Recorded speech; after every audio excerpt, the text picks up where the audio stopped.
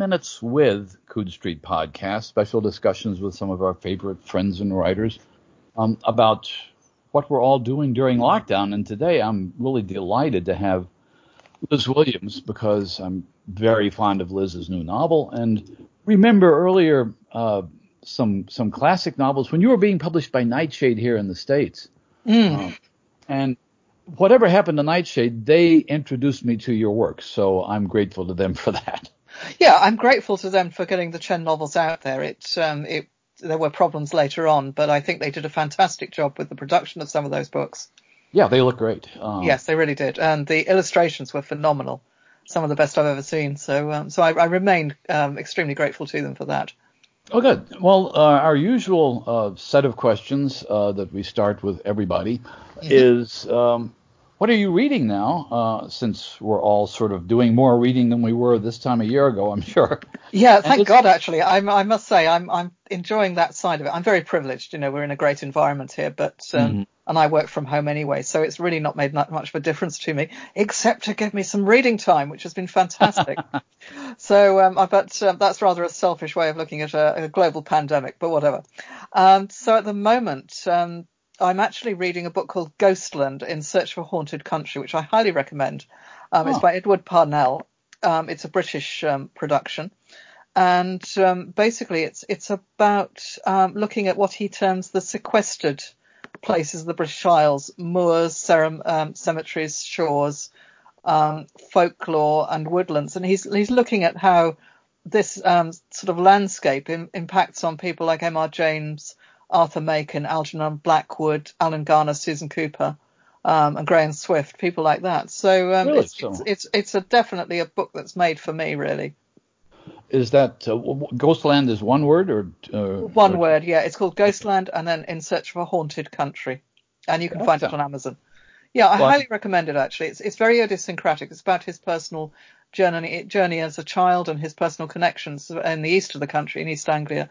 But it's well worth a look. Actually, he goes into some interesting areas. Does he talk? Just out of curiosity, does he talk about Robert Holdstock in that list? I don't know that he does. I haven't got to Robert Holdstock yet. But Rob was a friend of mine and was very supportive when I was starting out. And his death came as a huge shock and a blow, I think, to everybody who knew him. It was horrible. Yeah, he'd become a friend because he came over to our ICFA thing. And the only time I had a chance to actually drive around a bit in this Ghostland part of rural England was when I was visiting Rob, and because he was the only person I ever met in London who actually owned a car. Okay. Yes. Yes, it's not common. So, yeah, he's an interesting guy, and his work very much influenced a bunch of people I know down on Dartmoor who run kind of pagan, mystical, goddess-based, but with a very sort of quirky tinge to it. They run a property down on Dartmoor, and they have it is like wandering around Mythogo Wood, because they've got these very odd sculptures. Really? On the property, and a roundhouse, an actual sort of recreation of an Iron Age roundhouse, because they're into the kind of Iron Age. So it's, Rob's influence has spread to more than just the literary world, and it pops up in all sorts of extraordinary places. It's good to hear that he's still having that kind of repercussions. What is it? I think he'd be amused. Yeah, I probably would. Anything else you're reading that we should know about? Nothing you should know about, really, because I'm kind of ploughing my way through old detective novels from the 80s and having a great time with that. It's sheer comfort reading, really. And I'm reading cookbooks as well. Of course, yeah. Because I'm cooking, because I've got time. Hurrah! Well, yeah, a lot of cookbooks seem to be doing well, and detective novels. I mean, it's amazing how many people turn to things from a few years ago. I was talking to Lavi Titta, who was reading Philip Carr. Okay, yeah. But the other question is not necessarily what you're reading, but what do you think would be helpful for people to read during a time like this? Well, I'm kind of aware that there are a lot of sort of posts of now you've got all this time, and a lot of people like myself, are working full time from home, but a lot of people aren't, and they've kind of been plunged into this limbo. And there is a definite sort of tinge of corona shaming to some of this. You know, you've got to write that novel, you've got to learn that language, you've got to go and read Proust. Well, you may not want to read Proust. You might just want to stare out of the frickin' window, and you may just want to read crap 1980s detective stories, which is fine by me. So I think when it comes to reading, whatever gets you through the day and whatever takes you out of the world that you're in, you know, I'm in a great space right now. I'm in a lovely house with a huge amount of land attached to it. A lot of people are in tower blocks in inner city London, washing machines going next door. They're trapped with the kids. They can't get out. Whatever gets them through the day, really. Yeah, and you know, I think that's good. It's a good point to not be shamed into undertaking War and Peace or the entire works of Jean-Paul Sartre, you know, which I have read, by the way, and I don't really feel like revisiting them. Although my partner actually is learning Welsh, so he is actually that might be worthwhile. Yes, I mean my evenings are basically filled with cries of Sioned is eating cabbages in Antarctica and shouting at Duolingo. So I'm kind of absorbing Welsh by osmosis, but God knows how helpful that's going to be. Well, this brings us to the third question, and the one I always like to get to, which is, what do you have that's out in the world now recently or forthcoming?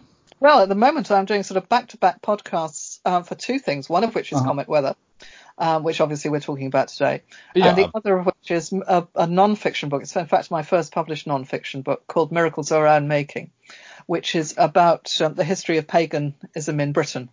From very early times right up to the contemporary day. And these two books came out pretty much in the same fortnight. So I've got one, it's like, you know, I'm working with both hands, really. I've got left-hand path of the non-fiction and then the right-hand path of the novel, the other way around. And so I'm doing a lot of promotion for both of those.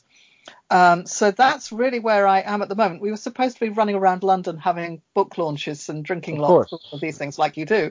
But that's not going to happen until the summer, you know, or whenever we're allowed to go and do that. But we will be doing it. So it's going to be, you know, party time as far as I'm concerned for these two books once we've finished. Without having seen the history of paganism, it sounds like a lot of that informs the background of Comet Weather, which...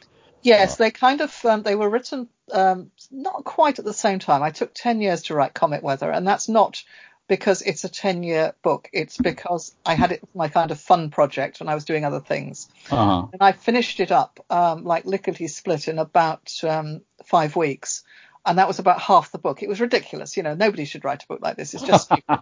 Stupid behavior. But anyway, that's what I did. And at the same time, I was writing Miracles of Our Own Making. So I was reading a lot about the occult and I was reading a lot of folklore, but I do that anyway. But the two books definitely kind of balance each other, I feel, which is quite nice. I quite like that.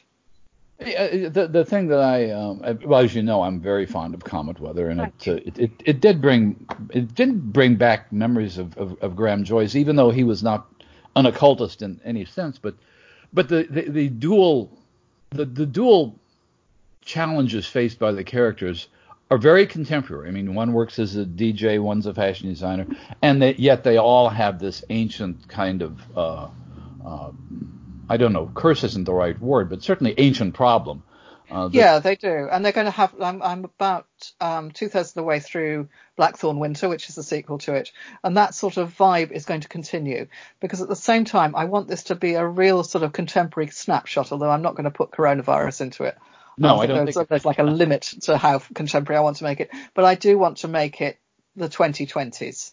You know, I don't care if it dates. I think I want a sort of snapshot of our time along with the mythological underpinnings of it. And what I'm really trying to do, and what Al Robertson actually really totally got this, which was a huge relief to me, and a number of other people have got it as well. This is very much an English book, you know, not in some ghastly nationalistic type of way, but I do feel, as a Celt, my background's Welsh and Scots, and as a Celt, I feel that in fantasy the Celtic theme has been kind of mined for the moment, and I may go back and do something with that in the future, but I really want to set this series of hopefully 4 novels in the southern counties of England, from the West Country over to East Anglia, and kind of have a cut-off line at the Midlands, because very little has been done about the folklore of this part of the country.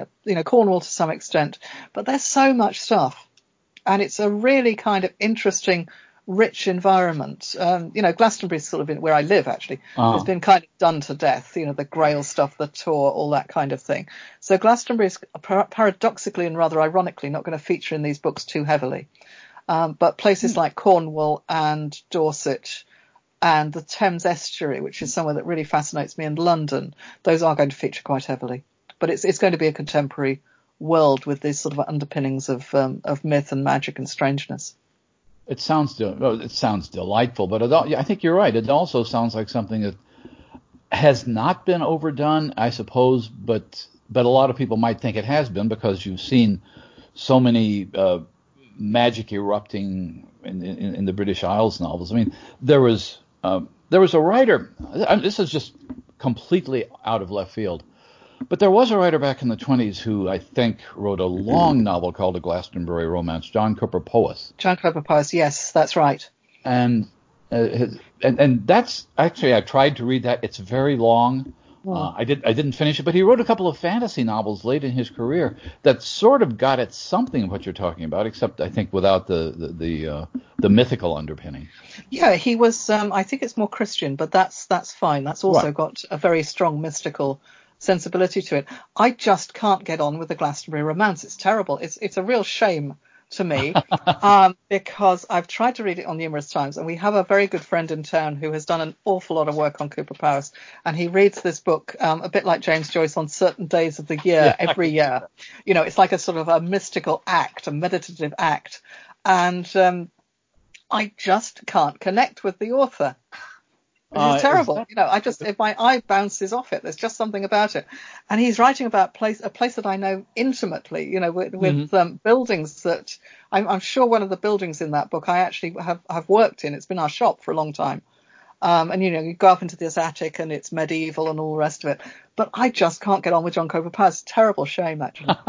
Well, I'm glad, because I could not finish. I kept thinking I should finish this novel because he had some influence on later fantasy writers. He wrote some fantasy and science fiction things very late in his career. I can't remember, Up and Out or something like that.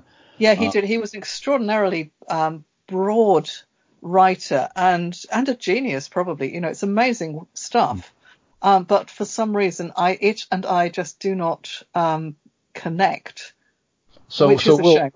We'll add to our recommendations to our listeners to not even try to read John Cooper Powys. I don't know if is he still in print at all? He is in print, yes. I see his books around a lot. And I think he's what in Britain is known as a Marmite author. There's this text called Marmite, which you either love it or you hate it. And they base their whole marketing campaign on you either love it or you hate it. And some authors are very definitely Marmite authors. And I think he's probably one of them. Mervyn Peake is another one, actually, who I should love, I just can't get on with. Well, Marmite authors is a phrase I'm going to borrow from now on. Yes, I think. Yeah, it's like it works as long as they know what Marmite is. Right. Well, we're at the end of our 10 minutes, so I want to say thanks again to Liz Williams, whose Comet Weather is an absolutely wonderful novel, which I think will make us all feel better in the circumstances we're in. Well, I hope so. It's kind of written partly as a feel-good novel, actually. I got a bit tired of angst. Yeah. Okay. Well, thanks again. Our guest today has been Liz Williams. This is Gary Wolf, and this is a 10 Minutes with Coode Street podcast. And I stop recording. It's